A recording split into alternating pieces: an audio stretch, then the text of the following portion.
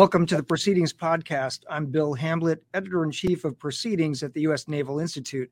Today is Thursday, October 13th, 2022. Today's episode is a paid episode brought to you by Raytheon Technologies, and my guest is Scott Spence, the Executive Director of Naval Integrated Solutions at Raytheon Missiles and Defense. He's joining me from Massachusetts. Scott, welcome to the show. Thanks for having me. So we're going to talk about SPY-6 today. So let's start with an overview of the system. What's it designed to do? What are its threat targets? Is it modular? What advantages does it offer over other radar systems? Sure. So SPY-6 is designed to be an integrated air and missile defense radar. That means it can cover both missile defense missions as well as air defense missions simultaneously. It was designed to be modular, scalable for all the different threat sets as well as the different ships that it will go on for the U.S. Navy. The first SPY-6 V1, is the 37 RMA radar module assembly radar. So the largest radar for the SPY-6 family of radars to go on the Flight 3 destroyers. And then we scale that to other applications as well. And the Flight 3 destroyers, we're expecting the first one coming out in the next year or so, correct? Correct. We are in the middle right now of integrating that radar onto the ship, getting ready for alpha trials and then Bravo trials with the U.S. Navy before it's delivered to the fleet. Awesome. So it sounds like the system is pretty far along in development and in being fielded. Are there tweaks being made? Like where is it in overall kind of in the development world? So SPY-6 has completed development for both the SPY-6 V1, the 37 RMA configuration, as well as the V2 and V3 SPY-6 radars, which will go on to both amphibious ships as well as the carriers. So this isn't a system just for the Aegis platforms, the DDG-51s and the cruisers. This is for a broad array of Navy ships, including aircraft carriers. This will go on seven different Navy ships over the course of its lifetime. So yes, you're correct. It'll go on the Flight 3 destroyers. It'll go on the Flight 2A backfit destroyers. It'll go on both the Ford class aircraft carriers, as well as backfit onto the older aircraft carriers, as well as go on to the amphibious assault ships. Wow. So I know that our USNI news team has covered a little bit about the USS John F. Kennedy, CVN-79, which is the second in the Ford class carriers. So you're delivering SPY-6 arrays for that ship? Yes, we have delivered the arrays and all the hardware for that ship for integration onto that platform, getting ready for it to go through sea trials and then delivery to the Navy as well. Fantastic. And is SPY-6 also on Ford, or is it the follow-on to the Ford? So the Ford has the dual band radar system, which is also the radar system that's on the Zumwalt class destroyers. But going forward beyond that will all be SPY-6 V3 variants. Gotcha. So earlier this year, your company, Raytheon Missiles and Defense, was awarded a $651 million contract with options totaling up to $2.5 billion for full rate production of the SPY-6 family of radars for up to 31 U.S. Navy ships. What's the significance of that award and the future of SPY-6? This really shows the Navy's commitment to the SPY-6 family of radars as their signature radar program for the next 30 years. This scalable radar is being delivered across all those different variants we discussed, really driving down not only the acquisition costs for the U.S. Navy, but also the operations and maintenance costs across all those ship sets for many years to come. So I want to just dig in a little bit deeper on that. You mentioned driving down maintenance costs. How is SPY-6 easier to maintain than earlier versions of SPY? A couple of different ways in which it's easier. Number one, the radar only needs two tools to be able to be maintained, to be able to take out any components that need to be replaced. So that's a big savings to the U.S. Navy. It also uses a common software baseline across all radar platforms. That allows the Navy to make a fix once or add a capability once into that software baseline that will be delivered to all the ships that are out at sea that need that capability. The other part of this is the modularity of the system allows for training of the sailors for both operation and maintenance to be common across all those platforms. So a sailor that's trained for a destroyer application can easily move over and also do those same efforts on a carrier or any other ship that has a SPY-6 radar. That's huge. I mean, I just know that, oftentimes we have to train sailors to specific platforms and specific versions of radars or gear or systems or propulsion plants, et cetera. But if you have some commonality across different types of ships, that's a huge win. Yes, as you know, the largest part of the cost of any DoD system is in operations and maintenance. To be able to drive down that cost for these radars that are going to be out in the field for 30 and 40 years is critical to make sure this is affordable for the U.S. Navy for years and years to come. So the Navy and the Marine Corps right now are working on integrated warfare concepts. Our listeners are very familiar with the Marines are talking about expeditionary advanced space operations. On the Navy side, it's distributed maritime operations. So how does SPY-6 enable DMO or distributed maritime operations, that concept for the Navy to move forward? There's a couple different ways in which we're key to the distributed maritime operations. First off, this radar is going to see further and see smaller objects at farther distances, providing a better picture of the battle space to all the participants that are in a particular area of operations. Secondly, there's advanced capabilities being developed for the radar, including things like network cooperative radar, that allow the radars to communicate amongst themselves to provide a better picture of that battle space for the sailors.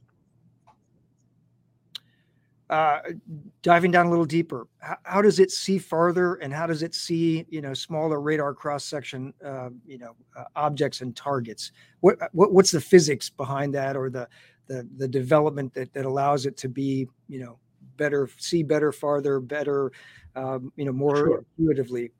So SPY-6 uses gallium nitride technology in the transmitters. That allows SPY-6 to create more radar power for each radar, and that allows those radars to see further.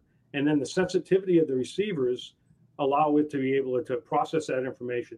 In addition, all the back-end processing the radar is tuned to that radar to be able to provide a better picture of that battle space. Got it. I was recently out at Tailhook back in early September, the annual Naval Aviation Symposium, and the F-35 simulator was there, and they're talking about F-35 integration with distributed maritime operations, and the advanced the E-2D. So I'm guessing SPY-6 has the ability to integrate with all those other systems that the Navy is now fielding. Yes. So SPY-6 is what we consider to be combat management system agnostic. So we can provide data to whatever combat management system needs that data, whether it's an Aegis baseline 10 configuration as it is for the Flight 3 destroyers, or whether it's into an SSDS configuration, or what they call now Aegis baseline 12 for things like the carriers, or any other combat management system that is trying to create that battle space picture for the operators. That's cool. So with the news that we've already talked about, it's clear that your program is making progress. Production's continuing, if not ramping up. What's the future look like for SPY-6? Do you think the Navy's going to be buying more? What and if you could talk to Navy leaders or to members of Congress even. What kinds of things does industry need right now to provide the best capability to the Navy? So as you mentioned, the hardware production and sustainment contract that we just were awarded earlier in the year provides for the next 31 ship sets of SPY-6 over the next 5 years. After that, we'll expect another 5-year contract to deliver an additional set of radars for those additional ships as the Navy continues to modernize their fleet. So we'll continue to follow shipbuilding and deliver radars in time to be integrated into those new ships, as well as backfit into ships that are coming in for their midlife upgrades. So we'll continue to be able to deliver that capability to the fleet. In addition, as we talked about, SPY-6 is modular. It allows us to actually put in new technology as new capabilities become available. So we see SPY-6 both evolving from a software capabilities perspective, as well as in the future potential hardware upgrades to be able to outpace the threats that we see in the environments that the Navy has to participate in. And you're delivering radar sets that go to Bathmain, that go to Pascagoula, that go to HII, Newport News, et cetera. It doesn't matter where the ship's being built. You're delivering the components, the SPY-6 components for all those classes of ships at any one of those yards where they're being built.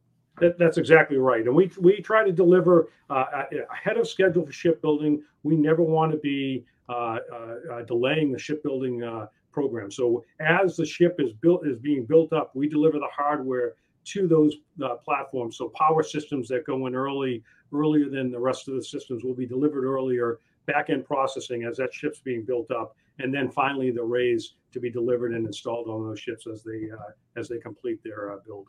A lot of other countries, Scott, are buying and building Aegis class ships, right? So the Japanese Navy, the JMSDF has got Aegis class ships.